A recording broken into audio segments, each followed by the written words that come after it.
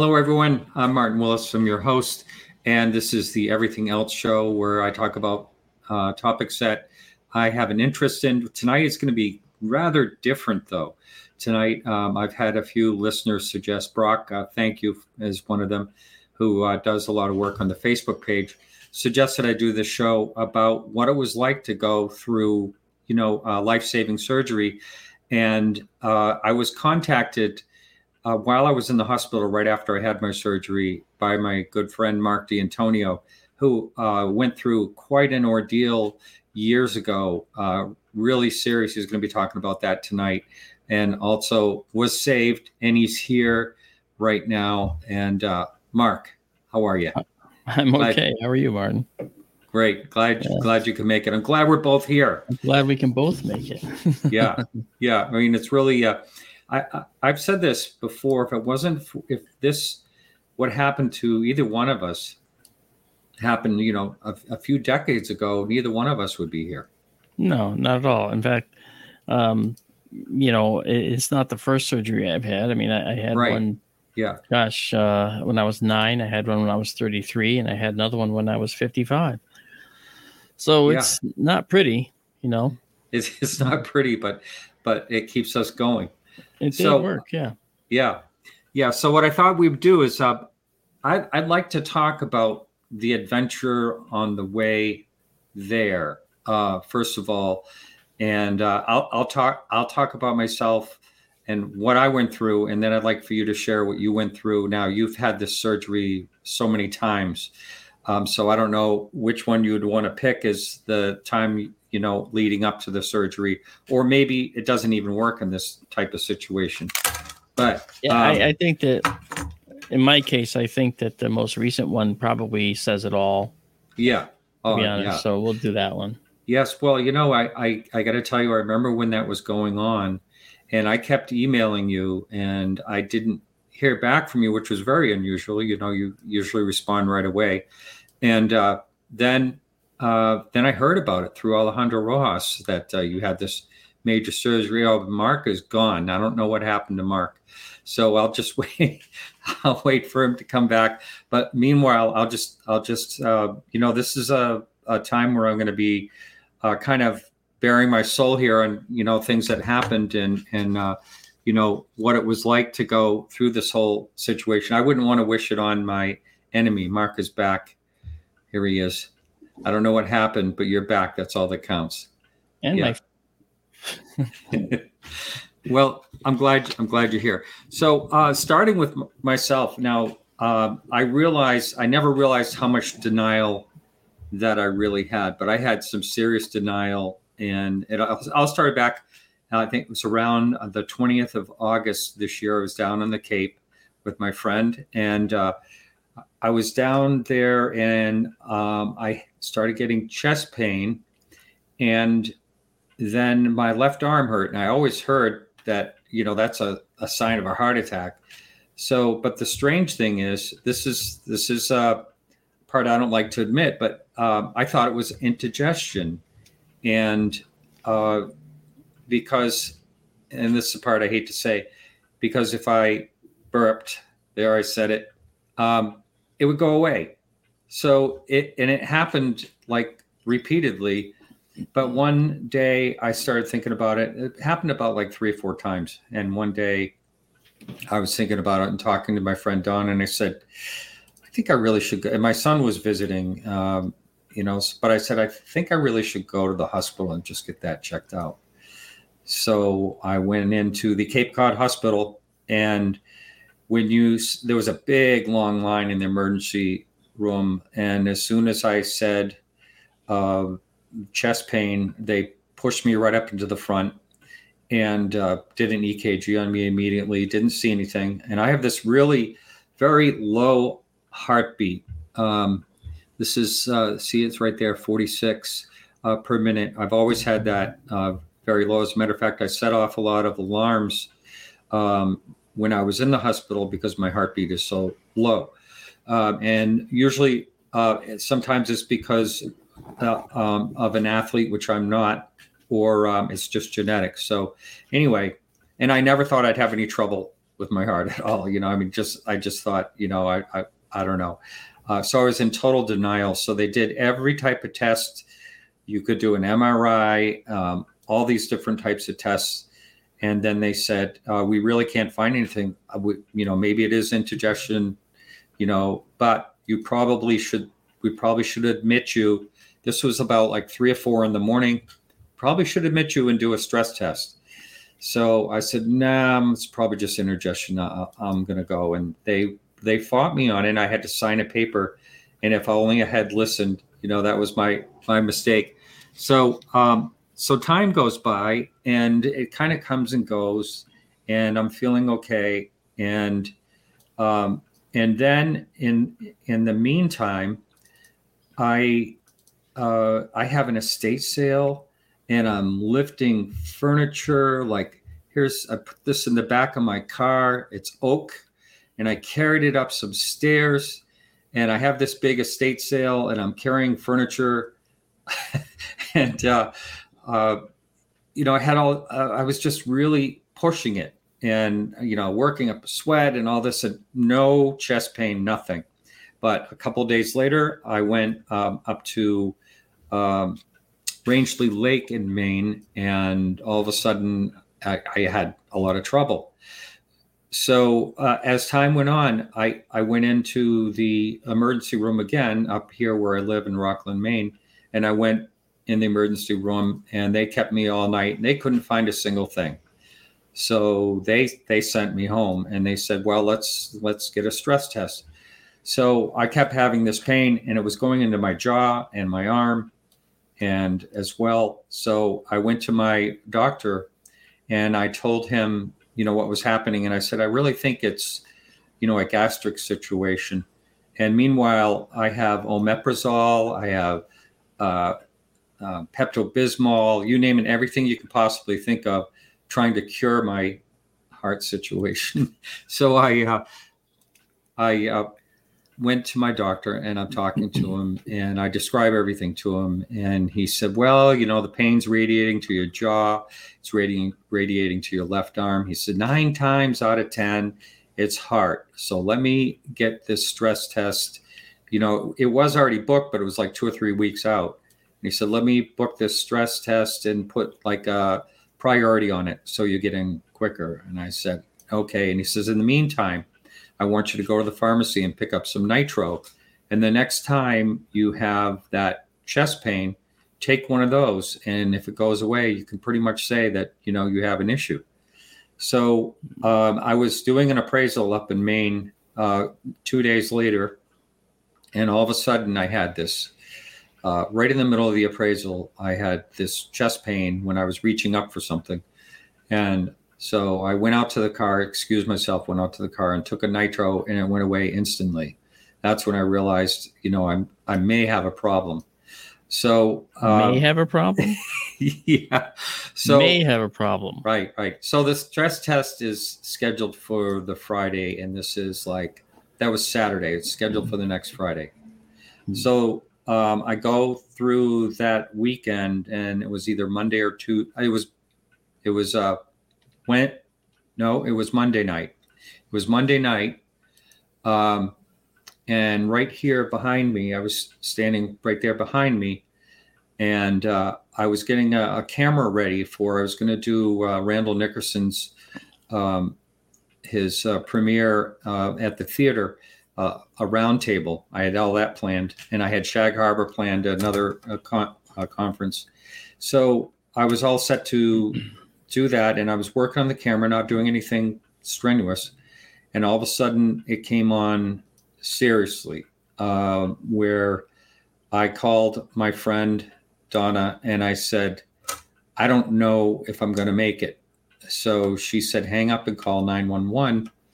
And I said, well, I was being a little bit stubborn. I said, well, I took a nitro, and I'm going to drive because it's going to take the ambulance forever to get here, and it's only 15 minutes away. I'll drive.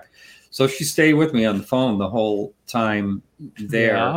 Yeah, and I'm sure she would. Yeah, and I made it. I made it there, and so they kept me overnight. The emergency room doctor said, look, this is the third time you're in an emergency room. We're keeping you overnight, and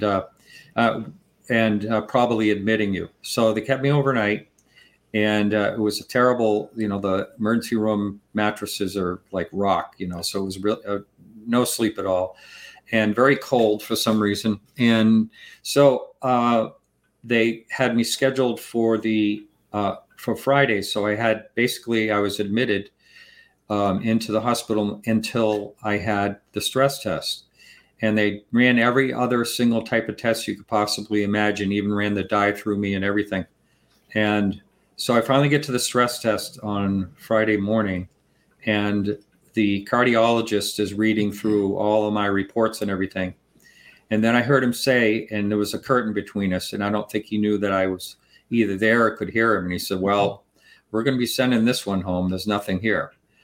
So he gets me on the stress test, and I said, yeah, I can go run whatever you want me to do. So I'm getting up to my heartbeats at 140, and all of a sudden I feel like a crushing in my chest, and my throat is hurting, of all things. And he screams, holy, you know what? Stop. And he stops the treadmill, and I was supposed to do another dye test. And he says, you don't need any more tests. You have a blockage, and it's bad. So you are going to Portland, Maine Medical, and you're going to have a heart catheterization of the heart. So I went there, Mark, and I'll let you talk. And I'm getting right close to, when it all happened. But so anyway, I'm nervous about that. And I talk to people like, they go in through your artery in your arm or your leg, and they go up and with dye, and they go up and they film everything and see what's going on up there. And then if they can, they're going to put a stent in. And that's what they said they'll most likely do, is put a stent in, and I'll be all set. And it's not even painful or anything. So I was still nervous about it, but I went in, and they said, you may not even remember anything, and but you're going to be conscious. So I said, okay. So they put me on the table. They give me this, whatever it was, and I am just like floating, it's like, oh, like that. And so then all of a sudden I'm being put back on the table, and I said, wait a minute, when are you going to do the procedure? And they said, we already did. And I had missing time. And they said, I'm afraid you're going to have open heart surgery. So, and it was explained, I had this great doctor. He came in and explained everything to me. And basically what I had was called the Widowmaker. And other people, when I told them what it was, it's the LAD, the left anterior descending artery, was 95% blocked. And what usually happens is, people can just drop and die right there by having this. So I met the doctor that was going to do the surgery. He was a great guy, a really big guy. And, you come to find out they stitch these little threads that are like the thickness of your hair when they're grafting your artery. And this guy had these huge hands, and I'm thinking, how could he hold that needle? And, but he was great. I had full confidence in him. And then, so I was scheduled for that open heart surgery. And while I was scheduled, that was, I think, a Tuesday. And meanwhile, I got Dean involved in doing my other show and all that. And I was waiting for the surgery, and I'd have these problems, the angina really bad, where and I just, would hope it would pass, and I get the nitro and all that. Then I was scheduled for Friday morning, first thing at 5 a.m. And the doctor said Friday night he was going to a concert. And so I'm thinking, oh God, I hope it's not delayed or anything, because he'll be coming back from a concert if he does it on Saturday. So sure enough, they didn't have enough ICU units. So I had to be delayed one day, and he basically came in on his day off. But so that day, that just before, I had such a serious, I thought it was a heart attack. I was told that there was no damage to the heart, thank God. But It was the most scary and painful thing. It was like an anvil on my chest, and it scared the hell out of me. And all I kept thinking was I was supposed to have surgery that morning, and I wasn't going to make it. And needless to say, I did. I made it. And I'll talk about the surgery later.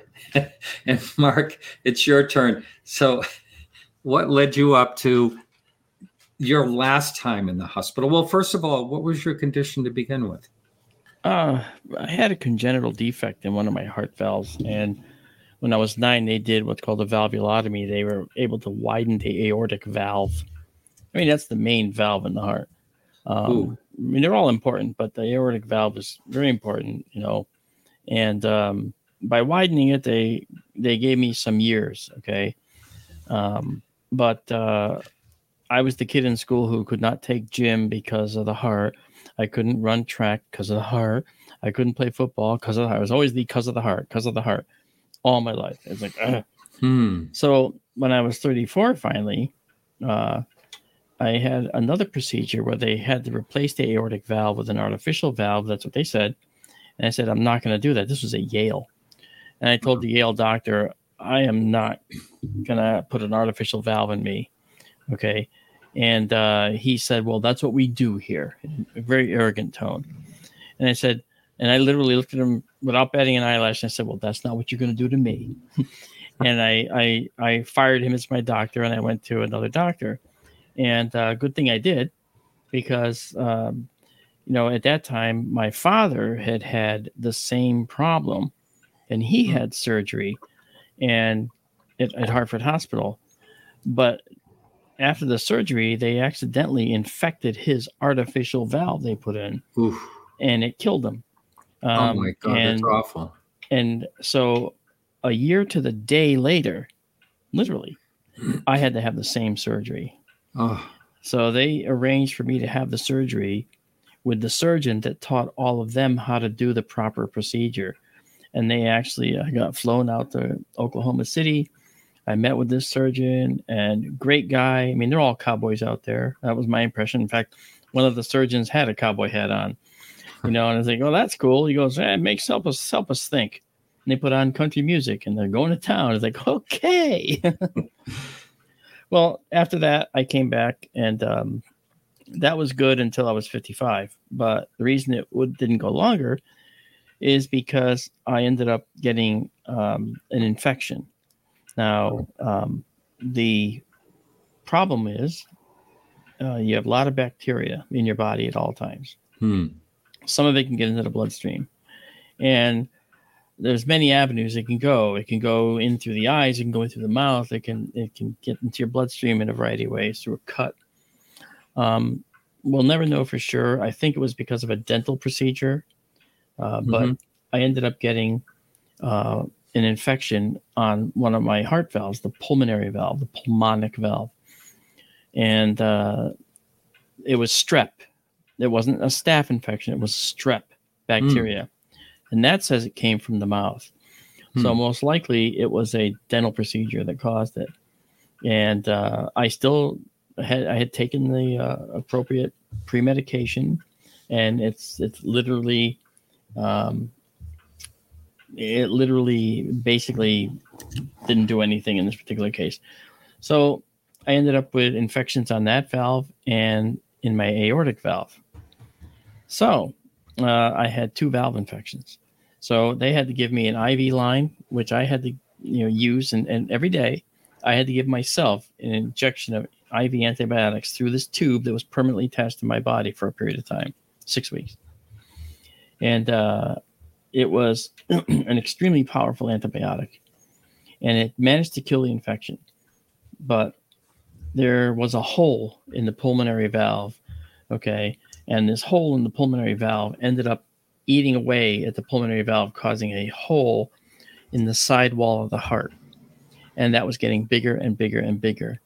And for those out there that understand these things, my PR interval was actually growing, which means that the electrical signals coming from the heart for that valve were getting longer for this one particular part of the beat.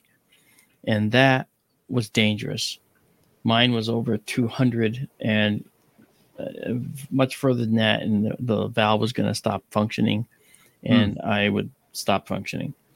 So they said, looks like we're going to have to do surgery. And I was like, well, I'm in Connecticut. Who can do the surgery? Well, it's a very specialized repair. There's only one guy, one surgeon that can do this. Really? Yeah. Who's that? It just so happens he's at Mount Sinai in New York City. I said, he's 2 hours away. That's right. That's why we're pulling the ambulance around for you right now. And you're going to get in and you're going to Mount Sinai in New York City right now. I went, okay. Hey, another fun adventure. Yeah. What choice do you have? There is no choice. Yeah. So I got there and I met with him and I said to him, we talked for quite a while, actually. His name was Paul Stelzer, a stellar human being. As we always talk about the surgeons that save our lives as being stellar, but this man in particular was pretty amazing. I did some research on the guy, started looking him up and seeing how he was really had a heck of a sense of humor. He was really a great guy, still is. And so Dr. Stelzer said to me, we normally would wait a few days, but you don't have a few days. I said to him, I go, I understand that. I said, listen, I'm an astronomer. I'm a science guy. You're a cardiothoracic surgeon. Speak openly and honest with me. You don't have to candy coat anything with me. I said, deal? And I shook hands with him. He said, yes, deal. Okay. So that's when I went into the surgery. And actually the following morning at 5 a.m., I remember the pre-op ward. It looked like The Walking Dead. Huh? When he wakes up, Lincoln, the actor, he wakes up and he looks around and nobody's around. Everybody's gone. There was nobody. There was one light on and it was over my bed. There was nobody else in this pre-op ward.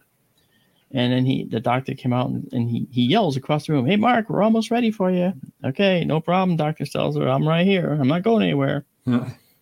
And that's the last I remember of my reality before all this. And I didn't remember going in. I'm sure I did. I'm sure I had a conversation because I was awake. But the anesthesia has a way of removing your memory. Now, it's still locked in there. And there's probably ways to get it out. So I can remember them probably playing catch with my heart or something. I don't know. But bottom line was he did the surgery. And for me, it was obviously, I don't remember being put under. But I remember that when I woke up, I realized I wasn't awake. So that's part two of this, right? I mean, so the need was to fix the hole that had occurred. And to do that, they had to replace both valves. So I got human valves, and I had human valves before. So I have 2 more human valves now. Wow. So that's the, why it happened for me. Wow. And I know the rest of your story gets pretty wild. And you have a heck of a story too, my brother. But yours is something. Well, mine is. It's funny they call it cabbage. It's coronary arterial bypass graft. Yeah.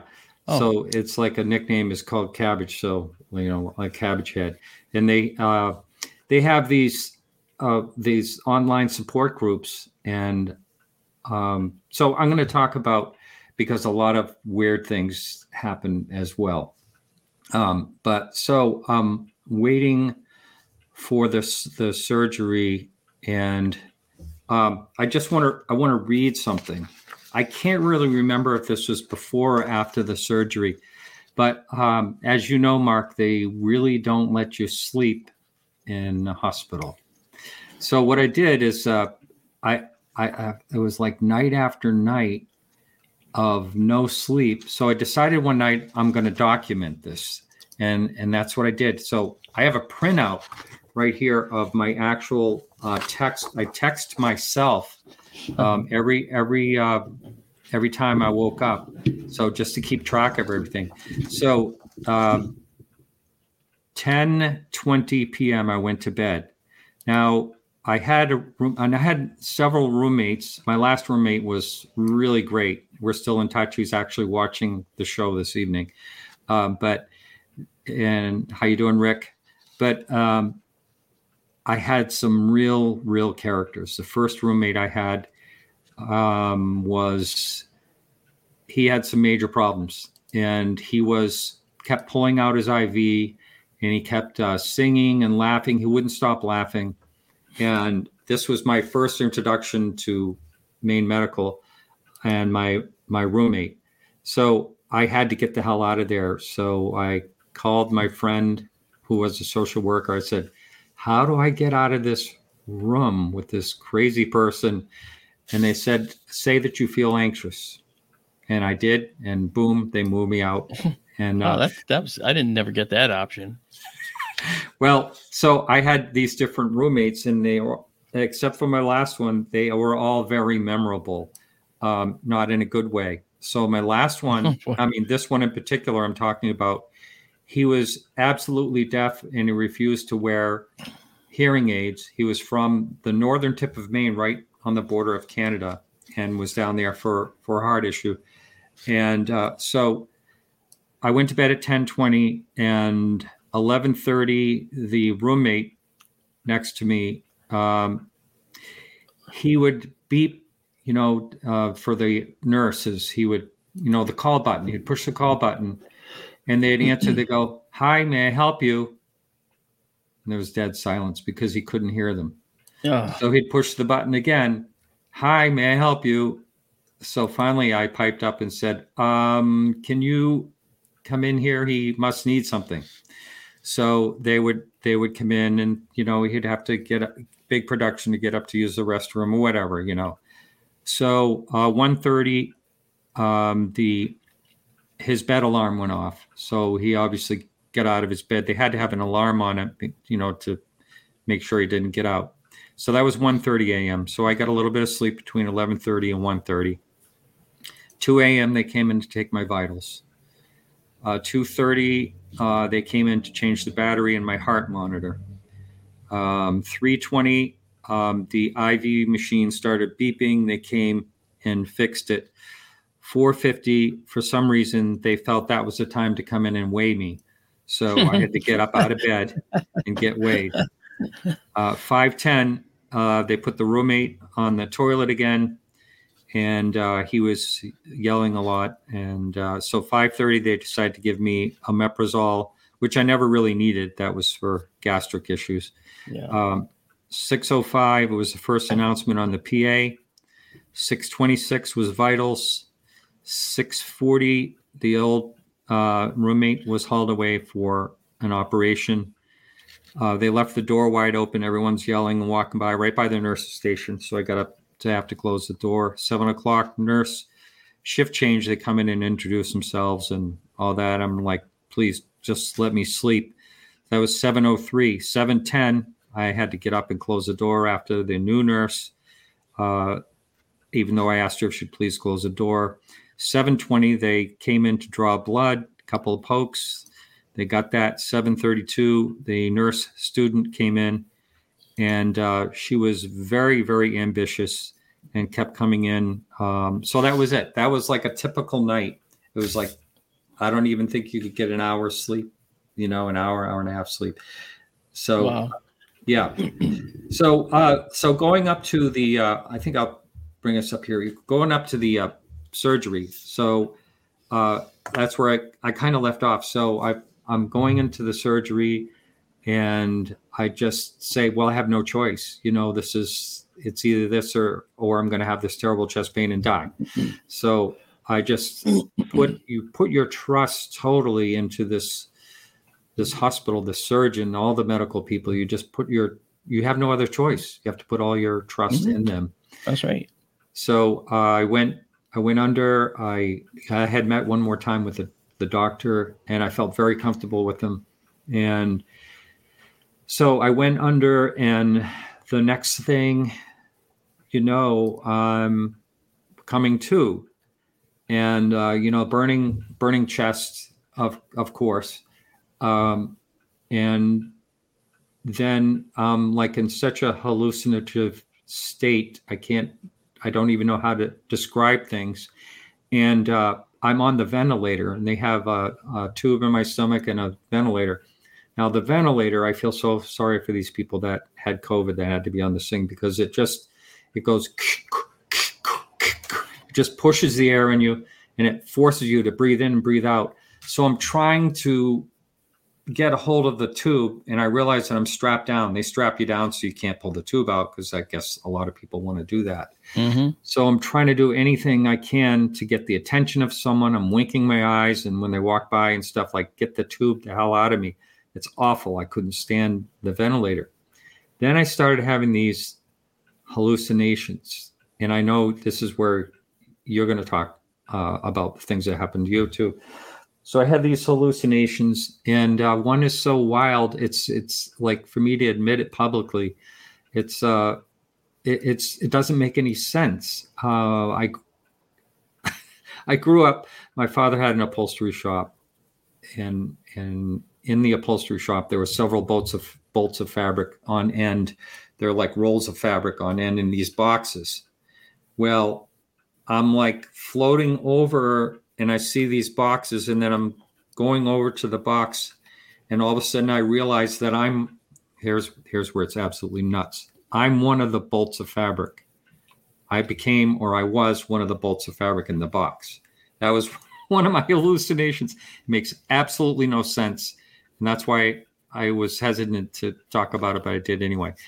And the other hallucinations are weird dreams, I guess you have, and I've had a ton of those since this. But the other things that I had while I was in recovery was that I was in a house where I grew up in, yet I was in a little tiny box where I couldn't move out of. And I kept having those type of things because I was restrained, basically. I think that's why I was having those. And then finally they came and pulled out the ventilator tube and the stomach tube, and that's something you never really want to feel either. And once they did that, they sat me up, and next thing you know, my friend Donna's sitting right next to me, and she said I was like talking coherent, but I had no idea what I was saying. She did tell me that I asked her several times, am I saying bad things? Because I didn't know what I was saying. And I guess I had a sense of humor too, but in recovery, it was really, really bizarre. I'm going to just talk a little bit about that.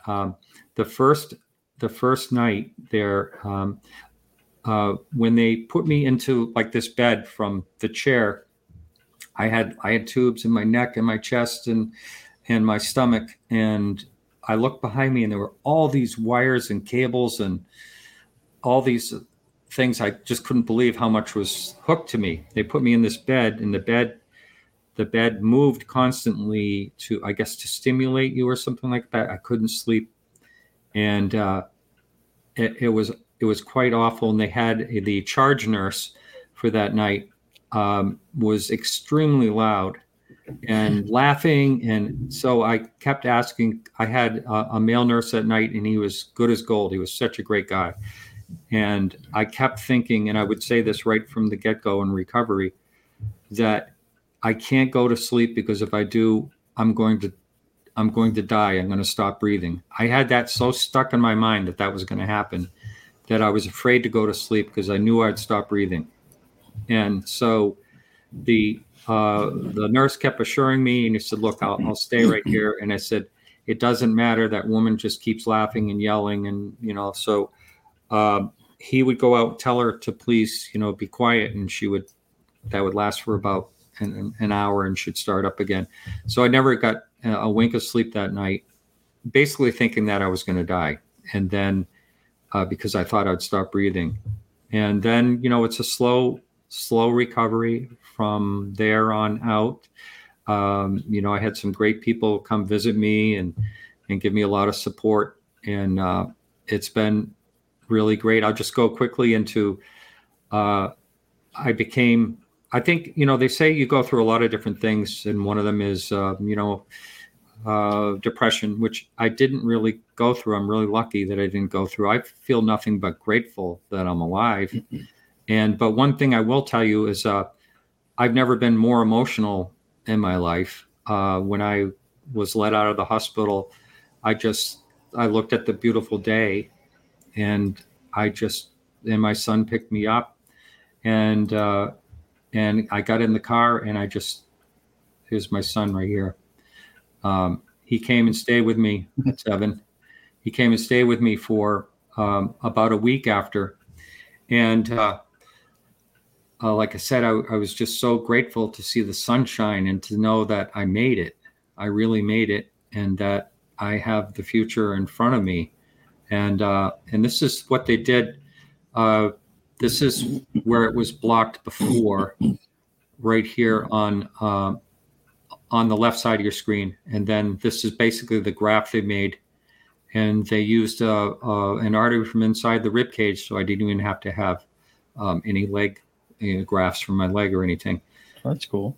Yeah. So anyway, I am totally grateful. I'm still a little bit emotional, and I don't know if this happened to you, Mark, but when they put you on the heart and lung machine, they have this thing called pump brain. And have you ever heard of that?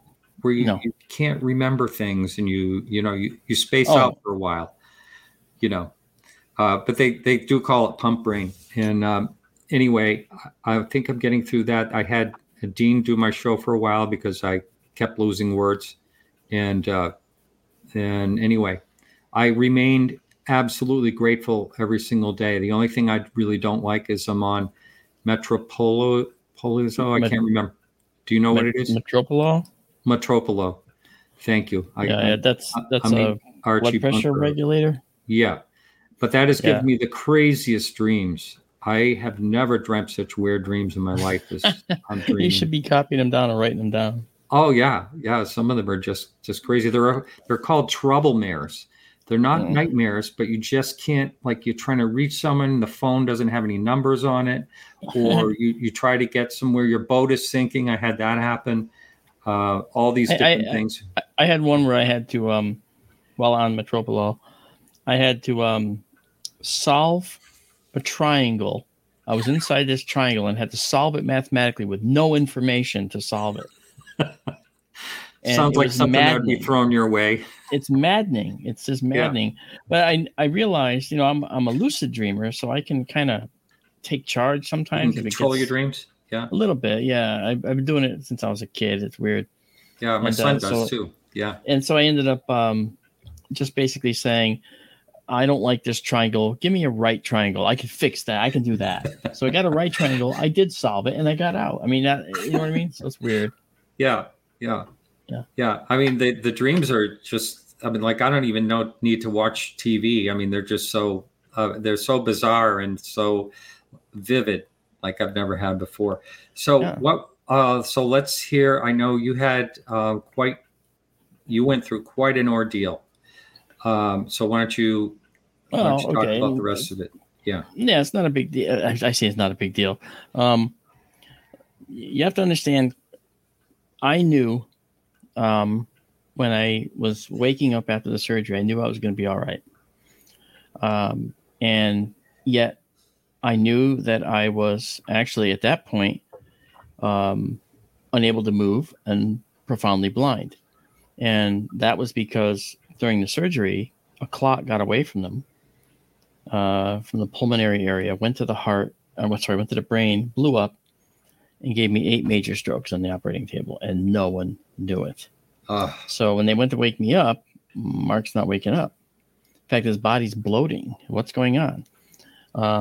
They told my family I was not going to make it, and the problem is that I actually was in a coma, and they're telling my family this while I'm there.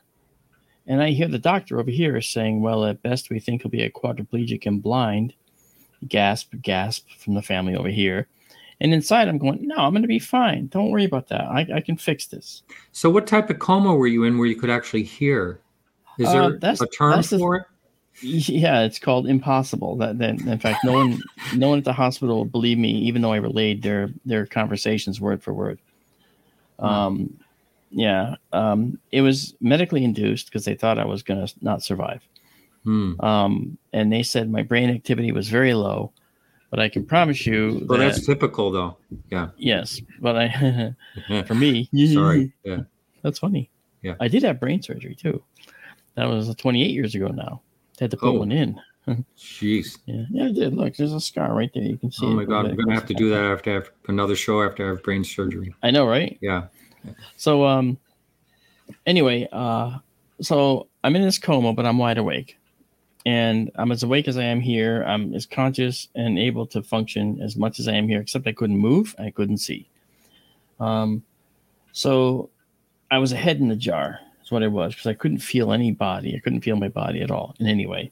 Wow. And that was because of the strokes. My brain looks like Swiss cheese. I actually have a CD here with the CAT scan on it. And my visual center is literally all but gone. I mean, it's back here. It's all black.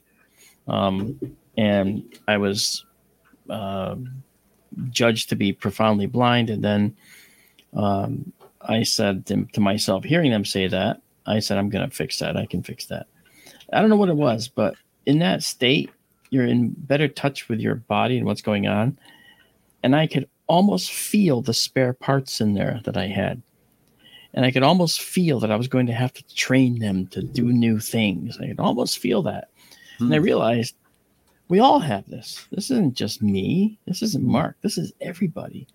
So I ended up talking to some people. Like, I got out of the hospital after 22 days as a quadriplegic and blind. And they brought me to a rehab hospital. First thing the doctor says when you walk, well, I got to actually tell you, there's more during this about the operation, but I did have some nightmares from the anesthesia, but I knew they were nightmares. I knew they were nightmares, and brought on by the conditions and everything else. I remember when I got to the rehab hospital after 22 days at Mount Sinai in New York City. I remember being brought in the middle of the night, put in the bed, and the first thing they did was say, "Uh-oh, that's not a trach that we support," and I had a tracheotomy at that time. So they were going to change it. Right there in the spot, it was 11:30 at night or so. It was dark. I guess it was 11:30. I don't know. I couldn't see. And I heard him say, that we're going to have to change it tonight. And all right, so the doctor comes over and he starts playing with this. It's hurting like hell. Oh. And he pulls it out. Oh. And I can't breathe now because it's all closed up. So I'm going, oh my God. So he takes another one and I hear him unwrapping it. And I'm thinking, I'm going to die before this thing gets in. And I said, come on, man. And he finally puts it in and it hurts like hell going in. Oh my God. And then they stitch it to my chest. Okay. And you can feel this pain? I can feel all that, but I couldn't move and I couldn't respond and I couldn't, I couldn't do anything. Nothing worked. Yeah. So I was like a rag doll, nothing. And I couldn't even see them. I could just hear. And so they got it there and that was fine. And then in the morning they come in and the nurse comes in and she has this long tube and she's approaching and she sticks it down in the hole and she does what they had to suction it. So they pull out junk in there. Every time they did that, it was like a spider inserting fangs into your chest and sucking out your insides. That's how I likened it. So it was like, oh, it's disgusting and gross. So that ended up being something that I learned to actually look forward to, because I would, after a while, I could start to feel that I was having difficulty breathing and I knew I needed to be suctioned. And when the nurse would come in with that thing, I was like, oh, good. And I couldn't say that. And I couldn't, see her. She would come in and say, okay, we're going to suction you now. I'm like, oh, okay, good. And she would do it and I'd be fine. That's a great feeling after it's done. It's 10 seconds of hell for, 4 hours of easy breathing. Well, anyway. So once I got to the rehab facility, and the first thing he did was the doctor comes in the morning and he says, hello. He goes, I'm Dr. Soltis from the rehab hospital, hospital for special care in New Britain, Connecticut. Wonderful people, In fact, when I was done, I gave my walker and the cane that I usually give it all back to them. I gave it to them because, I had to buy it all and I gave it to them. The doctor says, you see, you've had quite an assault on your brain. I couldn't see him, but I could hear him. And he walks close to the bed. He's about, I would guess, 4 feet to my side. Okay. And he says, well, here's what's going to happen. You're going to be here with us for 8 to 10 weeks. And then you're going to need about a year or two of recovery at home to get back your full motor skills if you can. I see, based on the assaults that you've had, that's probably going to be somewhat limited, but we're going to try and help you the best we can. And I'm thinking, well, that doesn't work for me. This was June 15th of 2015.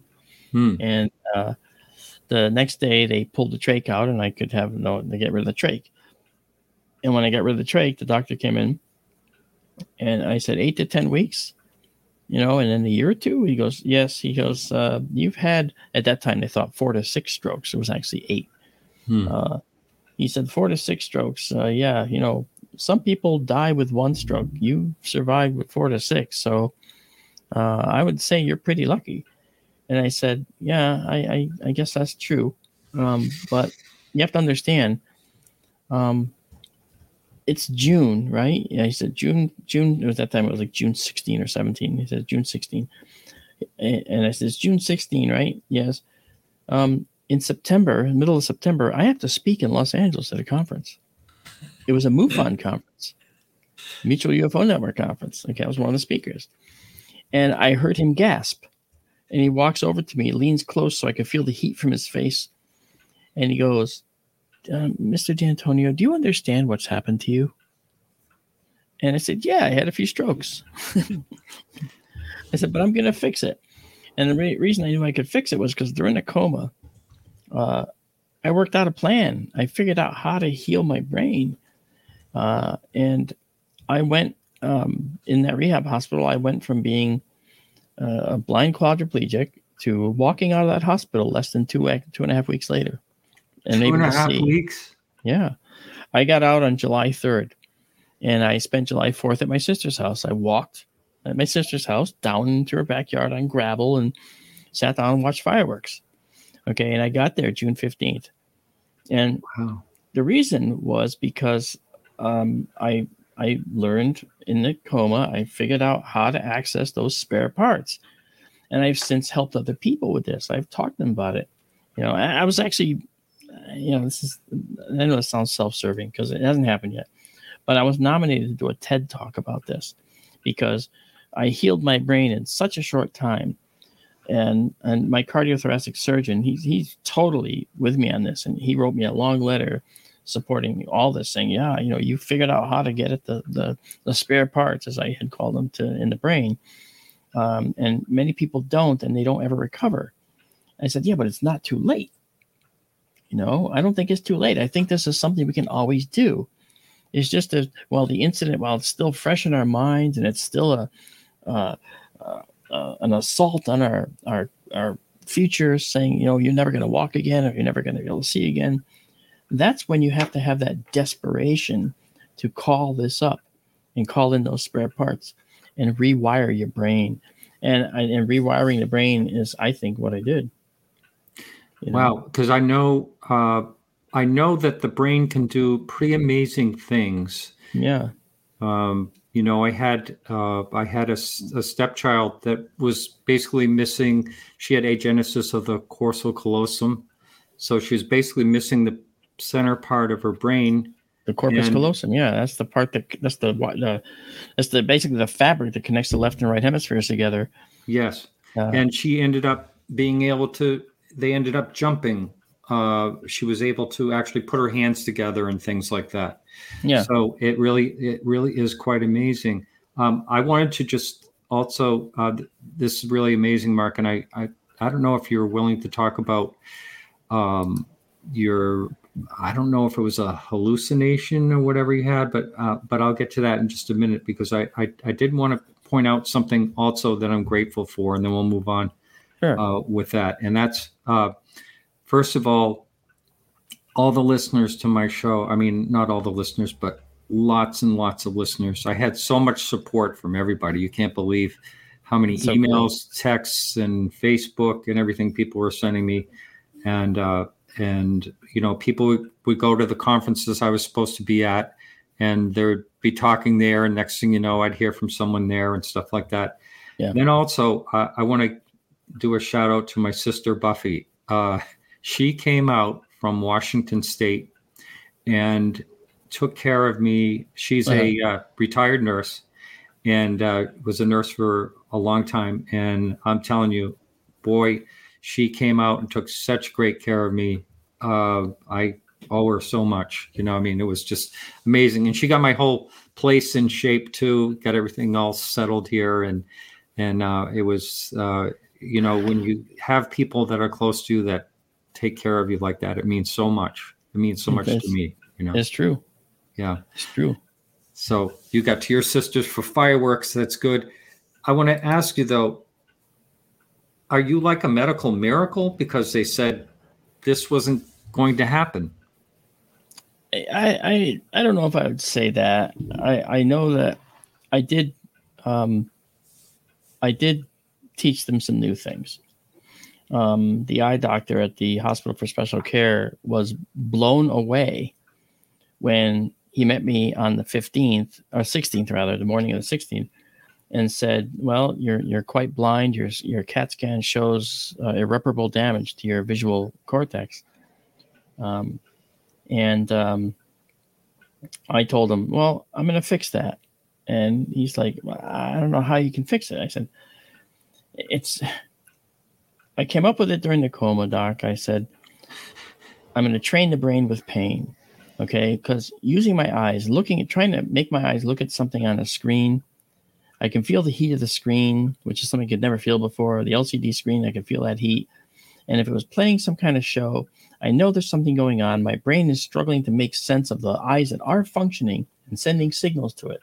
But those signals are dead ending in a part of the brain that no longer functions. So if you can make them get punished enough, the brain, which has evolved to keep the organism, you, out of danger, the brain will find a way around the pain. And that way around the pain for many people is just look away or close their eyes and block their eyes so they don't have to watch. Well, I couldn't move. I couldn't turn my head away. So, and I could close my eyes, but I wasn't going to, because that pain that I felt, it translated to migraine headaches. My eyes were tearing up from the pain. I passed out several times because of the pain. And when I was looking at the screen, my brain was getting these signals, couldn't make sense of them. So it was trying to do something with them. And it was, I could literally imagine my brain going, stop, stop, stop. And then it says, okay, I got to figure something out. And then it figures a workaround. That workaround, by the way, is instant. It's instant. It's not slow motion. It's instant. So in an instant, I went from seeing nothing, and we'll define what nothing is, to seeing an outline of a screen with shadows. Just like that. Bam! And that was because my brain said, enough is enough. I've got to do something with these signals. And it found a way around it. Because the brain is trying to do what brains do. Keep the organism out of danger and out of pain. It's like you trying to hold that finger in a candle flame. Let's see how long you can hold that finger in the candle flame. You put it in, ow!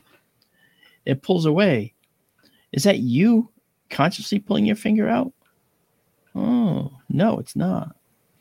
It's the primitive brain saying, away with the danger. Extract yourself from that situation. That's dangerous to me. Well, in the same way, you're torturing the brain. You're making it have a discomfort, and that discomfort has to be dealt with. So I forced myself to watch a screen I couldn't see until I could. And once I saw the shadows, I knew I was going to be able to see again. And I went back to the eye doctor 2 days after that first meeting, and I asked him to put up the eye chart. And he very nice guy, very, very well-versed guy. Dr. Shafiq in Britain is his name, at the Hospital for Special Care. He's there several days a week. And I said, put up the eye chart, please. Could you? And he went, the eye chart? Because I'm blind. And I said, yeah, the eye chart. And he puts up the eye chart, and he turns on that white background, and there's a big letter in there. I couldn't see the letter. I just saw like a black haze in the middle, but I saw the white square. And I said, oh, you just turned it on. He says, you see that? You see that? I go, yeah, I see it. How are you seeing that? What are you doing? And I explained to him the training the brain with pain thing. And he's like, well, that doesn't work. I said, I can see it, can't I? And he goes, yeah, and I'll see you in a couple of days. And he goes, I look forward to seeing what you can see then. Well, 2 days came, and I had been watching Netflix for, probably 20 hours straight. Because when you can't see and you get a result like that, the first thing you do is say, I'm going to see. I'm going to make sure I can see. And you're going to stick to it. You're going to know that every bit of that pain you feel is a healing pain. It's pain to fix you. It doesn't work for everything, obviously. It works for these kinds of things. What about movement? Yeah, I had to get my eyes back first. Yeah. Okay. So my eyes came back, and what I did was I was looking at the screen, and it wasn't long before I could recognize Jerry Seinfeld versus Kramer. Okay. Basically, by the size difference, I could tell the difference, and I could see kind of the fuzziness near the top of Kramer's head. Yeah. Okay, and that's how I knew. And I hate Seinfeld, but you know what? I was okay with seeing it because it meant I could see the word SEE was in there, and I'm okay with that. So when I went back in, he put up the eye chart, and I read the top line.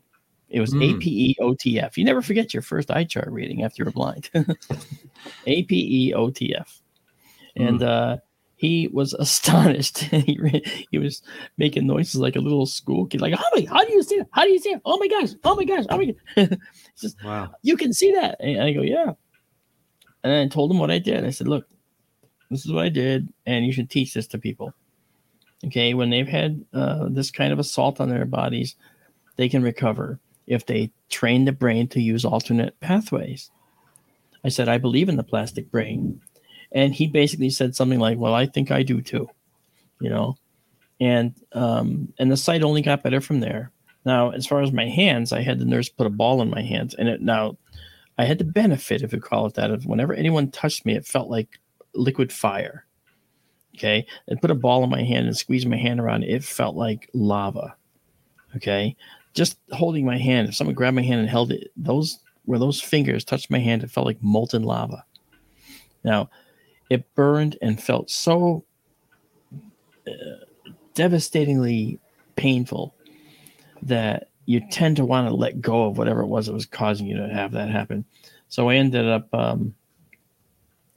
wanting to let go of the ball, but I let the nurse hold my hand upright, and her name was Linda Hunter, wonderful nurse. And she held my hand upright, and she said, Mr. Scruffy, I don't think I hadn't shaved in a while, so they called me Mr. Scruffy. I don't think that's a good idea. Yeah, it's hurting you. I go, I know, Linda, but this is what I need. This is what's going to tell the brain it's got to do something about it. Okay. So right at this point, she's holding my hand closed because I can't control my fingers or anything. And the ball's in my hand. And I guess while the ball was in my hand, I think I passed out from the pain. I never knew what that was. Pass out from the pain. What does that mean? It means your senses, your brain gets overloaded so much that it just reboots, it shuts down. And that really does happen. And I now know what that's like. Well, I was holding the ball like this, and when I seemingly passed out, she may have thought I fell asleep. So she just left, and left the ball in my hand. And when she came back in and woke me up for vitals every 6 seconds, as they do. Yes. Okay. My hand was sideways and the ball was in my lap on top of the bedspread. And I said, oh, it must have been an unconscious twitch or something, Linda. Can you put it back in my hand? She goes, yes, okay, Miss Scruffy. She puts it back in my hand, closes it around. It's burning like hell.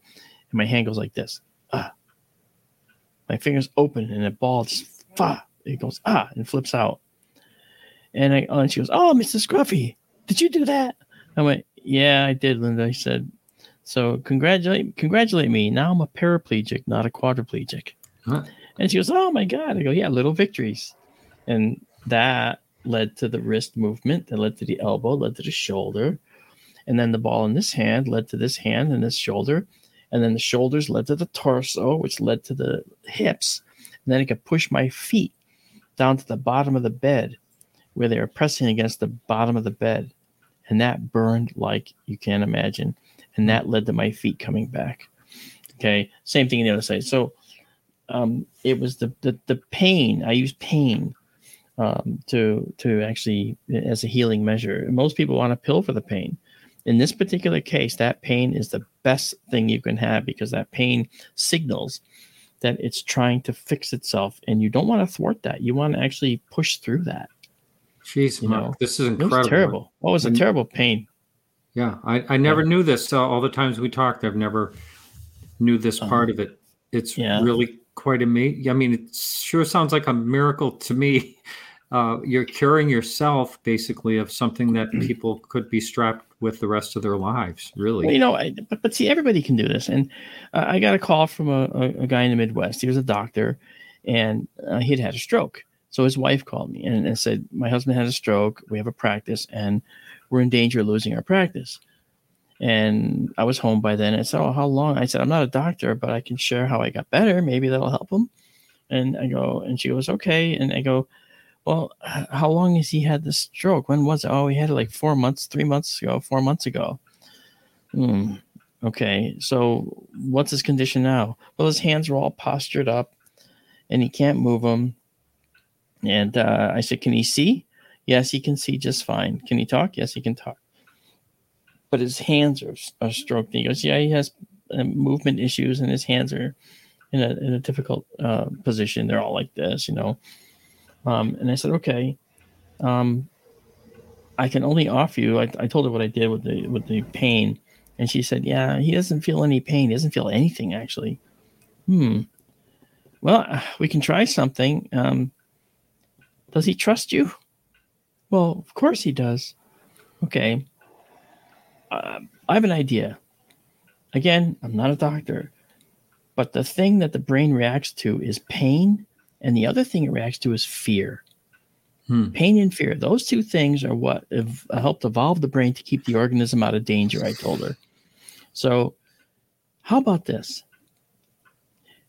Can his hands be pulled down? Yeah, they can be pulled down, but they just sort of go back. I said, "Okay, you pull them down and put a book on them, whatever you have to do to hold them down, the hand, and then take a needle and tell him, 'I'm not sure, honey, I might stick you, but I'm going to go walk.'" And I call it the walk.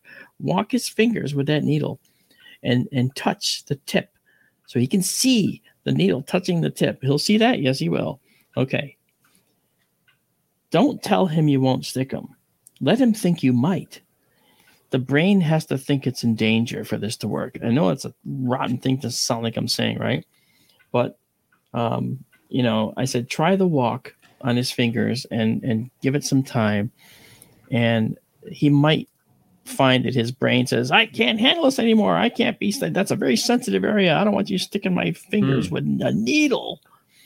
And his hands might come back. And I said, I can't promise it, of course, but it's the one thing that appeals to the primitive brain. And she said, "Okay, I'll try it." I didn't hear from the guy for 6 weeks. Well, I was streaming from the observatory. If we're going to stream tonight, actually, after we talk, I'm going to stream. We're going to stream Mars going behind the moon tonight on Sky Tour live stream. Occultation. Yeah, occultation to Mars by the moon. Yeah, and that'll be Sky Tour live stream on YouTube, right? Well, I was streaming with my observatory, and in the chat, somebody writes in the chat, and it was Amanda Curran at the time, who was a co-host. She said, "Mark, there's a doctor from Texas who's in the chat." I went, "Oh, okay." So I said, "Oh, hello, Doc. How are you?" "Fine," he said. And he writes in all caps, "Everything you said came true." "What?" "Everything you said." He says, "It's me. My wife talked to you." "Whoa, are you typing this?" "Yes, I am." He wrote, "I got my life back." Now that Wow. made my night. Oh my God, yes. Made my night. Yeah. So since then, another person had had a stroke and was having balance issues. And I told him about what I felt might be a good way. Again, appeal to the fear or pain side of the brain. Okay, use it to heal. And I said, can you stand on 2 feet and stand up tall on your balls of your feet? Oh, no, I might fall. Do it. But hold on to a counter and then let go of the counter. Okay, even if you're leaning against the counter, let go. Let your brain think that it might fall. Okay, and your brain will snap into overdrive, and it could probably help fix you. Again, I'm no neurologist, but I can tell you this. We're treading where no neurologist has ever tread. Not like this. And so he said, all right, I'll try it. And he tried it. And I talked to him some weeks later, and I was talking about this with someone else. And he pipes in, yeah, it got my balance back. I'm like, really? You got your balance? You never shared that with me. Oh, yeah. No, it worked. It worked. I got my balance back really quick, actually. So It works. It's a technique. Again, pain and fear. I'm not saying if you have balance issues, go stand at the top of the stairs and that's nutty. Now, is this? Oh, go ahead. Sorry. No, but have safety measures in place. Obviously, you don't want to be crazy, right? Right. Now, is this before you had this situation happen? Had you looked into this stuff or heard about it or read about it? How did you know that you were going to be able to fix yourself, basically? Well, there was a 3.5-hour time period that my heart was stopped. And in that 3.5 hours, I was ripped out of my body, a science guy here, okay, and taken to New Mexico by Native Americans, okay? My mother was Native American and Irish, and they said they were ancestors. So I was like, okay, whatever. And it was a 3.5-hour journey. I remember every second of it to this day, okay? And the bottom line... You had like a sort of like an outer body type thing? That's how it was portrayed, yes. And basically, I ended up going to. Whoops! Sorry. That's all right. That's what I meant to do. I'm still here. Yeah. They took me to New Mexico, and in this situation, I ended up in the Mexican desert, and it was a beautiful sunset, which gradually, I'm in the interest of time, I am literally cutting it down to nothing. It ended up becoming a dreary, dismal gray scene because something black and amorphous was covering the sun. And they were very frantic. It was a male and female. The kid is the only one I saw. I know his face. I could see it now. I could draw him. Okay. And the female was out of shot. She was always over here. All right. She never came in enough to see. She was always over here. And I couldn't move to look at her. I was only facing straight ahead. Okay. And so, again, it's just the way it was. And so then she said something in Navajo, and I knew it was Navajo somehow. And the kid said, okay, I agree with that. And he put a gun in my lap, a big handgun. It was a big stainless steel silver handgun. And I'm sitting there going, what the hell am I supposed to do with that? He goes, you're going to use it. I said, very funny. I can't even move. How the hell am I supposed to use that, you piece of beep? I was swearing to these kids. I was just really, really terrible to him. I can tell you right now. And he says, and she says something in Navajo, and he says, yeah, I agree. What? What'd she say? She said, you're thick. She goes, he says, you're thick. This is symbology, okay? The gun is a symbol, right? You don't actually have to use it. You're going to use it, but you're going to use it, okay, our way, whatever that means. And then that black amorphous thing now was getting bigger and bigger and covering the sun even more. And she said something like, okay, now to him. And he says, okay, she says, shoot it now. How am I supposed to do that? Again, just imagine that you're holding it and use your eyes. I know you can't look at the sun. Look at it with the eyes. It was right at the extreme left of my vision. And imagine you're shooting it. And I went, Jesus, I feel like such an idiot. Okay, bang, bang. And 2 things fell off of it. What? 2 black things came away. I went, what the heck happened there? And I went, and basically they were frantic. They said, it's coming all the way until we got to that spot in the desert. Okay. They said, it's coming. We got to do this right now. And then she said, shoot now, shoot now. And so I went bang, bang, bang, bang. And I kept doing that, and more stuff keep falling away. And now I'm intrigued. Okay. Because now I'm seeing something that's responding, a physical thing responding to my words that shouldn't possibly be able to happen. So I'm intrigued by this. So I keep saying bang, bang, bang, bang, bang. And it just falls away until finally the sun is out again. And the black thing is gone. And the New Mexican sunset is beautiful. Red clouds illuminated on the horizon. It was stunning. And this is the kid comes over now. And it's the first time I saw that he had teeth. Okay, big grin with teeth that were like too big for his face, it seemed. He puts his arm around me. He says, you are going to be all right. You know that, don't you? And I went, yeah, okay, I guess I do. All right. And then they started walking away, leaving me in the desert. And I go, hey, what the hell are you doing? I'm supposed to be in surgery. Aren't you going to take me back? And again, she says something in Navajo again. And the kid laughs this time because he didn't laugh before. And he looks at me and he goes, you really are thick, aren't you? He goes, you never left. What? Boom. Back in the hospital in the coma now. And I knew at that point that I was going to be fine. I just had to work out the mechanism. Now, when the doctor came in, he said to me, this is what he said. He goes, we did the surgery and you didn't wake up, because I told him he promised to be straight with me. Remember? Okay. We agreed. He would tell me everything. He says, we did the surgery. You didn't wake up. It's good that you woke up now. Can you understand me? Blink once for yes, twice for no. And I blinked once. Okay. He says, you in any pain? And I blinked SOS, ... dash, ... And he laughed. He got it. And he said, oh, he blinked SOS. And everybody, I heard all this laughing. It's like, what the hell's that for? Because it was a cognitive clue. I didn't realize they were looking for that. Okay. Cognitively, I was still there. So he says, okay, here's what happened. We did the surgery, but there was a clot in the pulmonary area. It got loose from us, and it went to the brain. He says, so you have to understand that the only reason you're here is because, and call it a blessing, call it a curse. The only reason you're here is because for some reason, when it got to the brain, it blew up into 1 million pieces, and that saved your life. Wow. That was, to me, and I knew what that was. You were shooting them with the gun. I was shooting the clot. That's, well, that's kind of what you would think it to, right? That's what you'd think about it. And so it was like, holy cow. And of course, I had a trach at that point. All he heard was, shh, shh, shh, shh. Yeah. He couldn't hear me saying, I know what that is. I know what that is.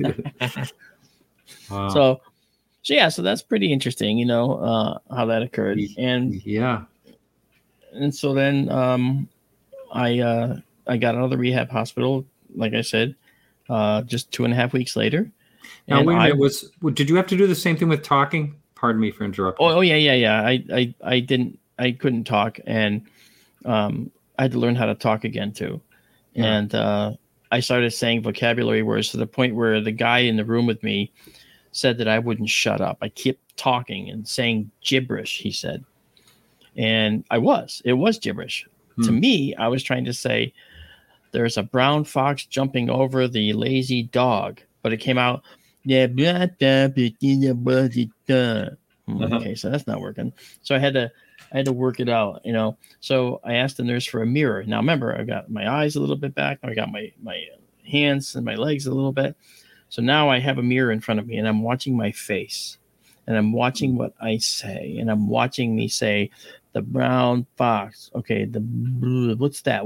No, brown. And I would squeeze my cheeks as best I could. It was sort of awkward. And I said, the brown.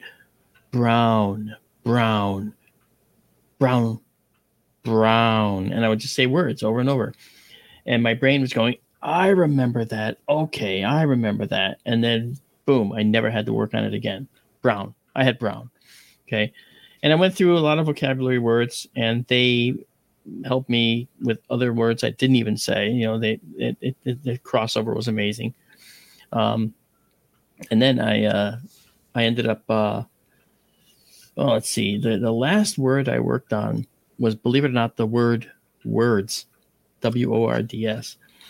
I couldn't say it. It was coming out withs.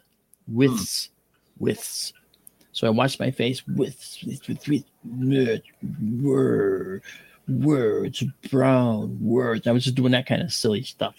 Mm-hmm. And I went, okay, words. Oh, that was it. It was like a bing. And then from that point forward, my brain said words. It's like it just had to remember it once and then it got it. So that's how the brain actually works. And I've had several people tell me that this has helped them, as I said. And so it's amazing. So 2.5 weeks after I got to the rehab hospital, there was no 8 to 10 weeks. There was no 1 to 2 years. It was only 3 months later in September that I was in Irvine, California, flew there myself, walking through the hotel, and I did my talk. I just had to have a lot of water available. That's all. Amazing. Yeah, I mean, it's but see, again, it's something we all can do. It's not just me. It's not Mark D'Antonio. This is humans. We can all do this. Our brain can do it. Wow. Under certain circumstances, right? Yeah. Well, I think this has been a great evening. That is a fantastic story, and thank you so much for sharing that with all of us. It's I am just so happy you're still here. Yeah. What do I have to turn this way, right? Yeah. Yeah. I'm really happy you're still here. Yeah. Yeah. Thank you. No, I am too. I feel like the new lease on life, as they say, and modern medicine is quite something. And you know what? I bet you might be like this too. Maybe not. I'm not sure. For me, they wouldn't let me have any water or any ice chips. Not even an ice chip. I wanted an ice chip. I wanted just an ice chip. And they wouldn't let me have it because of a choking hazard, because of trach and yeah. So when I got my first ice chip, it was like heaven. Sure, I can imagine. And a little tiny sponge on a plastic stick. The water tasted like plastic, but it was okay. It's like water. Yeah. And when I had my first glass of ice water, I savored a silly glass of ice water. I looked at the ice cubes. Wow. And I drank it. People looking at me like, that guy's on something. I want what he's got, I want what he's on. Yeah. Right. But it wasn't that way at all, was it? It's just a matter of the fact that we just learn to appreciate some things better than others because they were always there. We took them for granted. Yeah, that's right. That's right. Well, when you go through this experience, you learn not to take. I mean, I feel there's some part of every day so far that I've felt really grateful because I know that I could so easily not be here. So, and I have way too much to do. Too much to do. Dirk in the chat says, glad you're both here. Yeah. Thank you, Dirk. I certainly agree with you. I'm glad that Martin's here with us. Ta-da! Yeah. He's the man. All right, Mark. Well, you take care. All right. Well, it's great to see you. Thanks for doing this show. It was really cool. It was fun. I'm glad. Yeah. I think it was you that brought it up. Why don't we do a show about this? It might have been. I think it was you. It was a couple months ago, I think. Yeah. We talked about that's right. Yeah. Right after. All right, everyone. So thank you so much for watching, and I'll be back with another Everything Else show when I think of a topic I want to talk about. And Mark, you're going right into your live stream. Why don't you put that website channel out there, the YouTube channel out there, so people can. Yeah, I wish I could, but it's just not. I'd have to log in, and if I log in, it's going to take me away from the screen. Then we're gone. Yeah. Yeah. All right. Well, I can actually just I show real quick. If you rather, I mean, I'll just show. Give me a second here. You could do a screenshot. I might be able to do. Let's see. Is it this one? Yeah. There we go. All right. Hold on. So right now, I have the telescope is open. Okay, and if you could bring that up. Yeah, well, this is our live view right now that we're looking at. This is a live view. Live view. Yeah, this is a planetary nebula, Helix Nebula. It's called. Wow. This is really cool. Yeah, this is an exposure. It's still underway. So far, it's been going for basically 45 minutes the whole time we were on. I just figured I'd go to an object and check it out. The full moon's out, so it's a little bit. Well, it's bright. Not as easy. Yeah. Yeah, but as you can see, we have filters to help us with that. We got all kinds of satellites that are going through, lots of Starlinks. right? But you know what? This is really cool. This is what we're doing. But tonight we're going to be looking at the moon because it's going to occult or go in front of the planet Mars. That's right. We're going to have some fun with that. And that starts in just 10 minutes. Oh, dear. All right, Mark. No problem. I'm already up. See, I'm up and running. We're good. Thanks, All right. man. All right. You take care. Thanks so much. All right, Martin. Thank you so much. Good to see you. You bet. Bye, Okay. everybody. Bye, everyone.